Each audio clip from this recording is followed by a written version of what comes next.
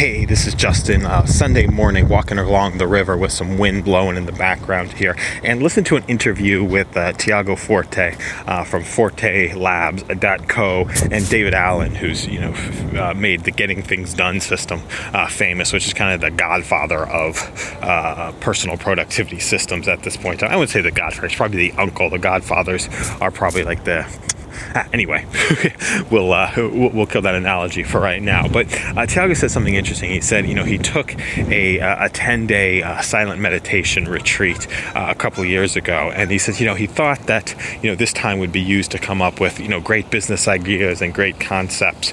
And when he found, as far when day 7 came around, was that he was able to really appreciate the things around him, right? Just by going through he's able to be able to see a bird and to focus completely on that bird, or to see a leaf and to focus completely on that leaf without the distractions of anything else. So 7 days, and I was like, how committed am I to my goals? How committed am I to the stuff that I want to create? Or how committed are you to the stuff that you want to create? And now looking at, what's it going to take to invest 10 days this year to have that particular, that result, to have that single thought, to have that presence of being able to focus on what is right in front of us in the moment. So I have challenged myself for 2016 to find those 10 days.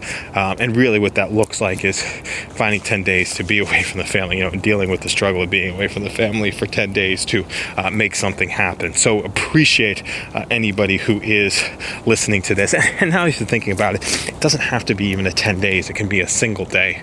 A single day retreat probably can, start to produce results, or even a weekend. Now we're talking 3 days, doing a 3 day. So it might not even be the 7 days. And maybe if you stack 3 days on top of each other, right? So it doesn't have to look a specific perfect way. It doesn't have to be something that gets in the way of something else that starts to produce the result. And we need to be able to stretch ourselves. If 10 days is the answer, and 10 days is just an analogy at this point in time, but if 10 days is the answer, then we need to go to the 10 days. So what you're hearing right now is me working out the particular problem in my head right now and trying to figure it out. So have an awesome day. Appreciate anybody who is listening to this message, and we'll see you on the other side.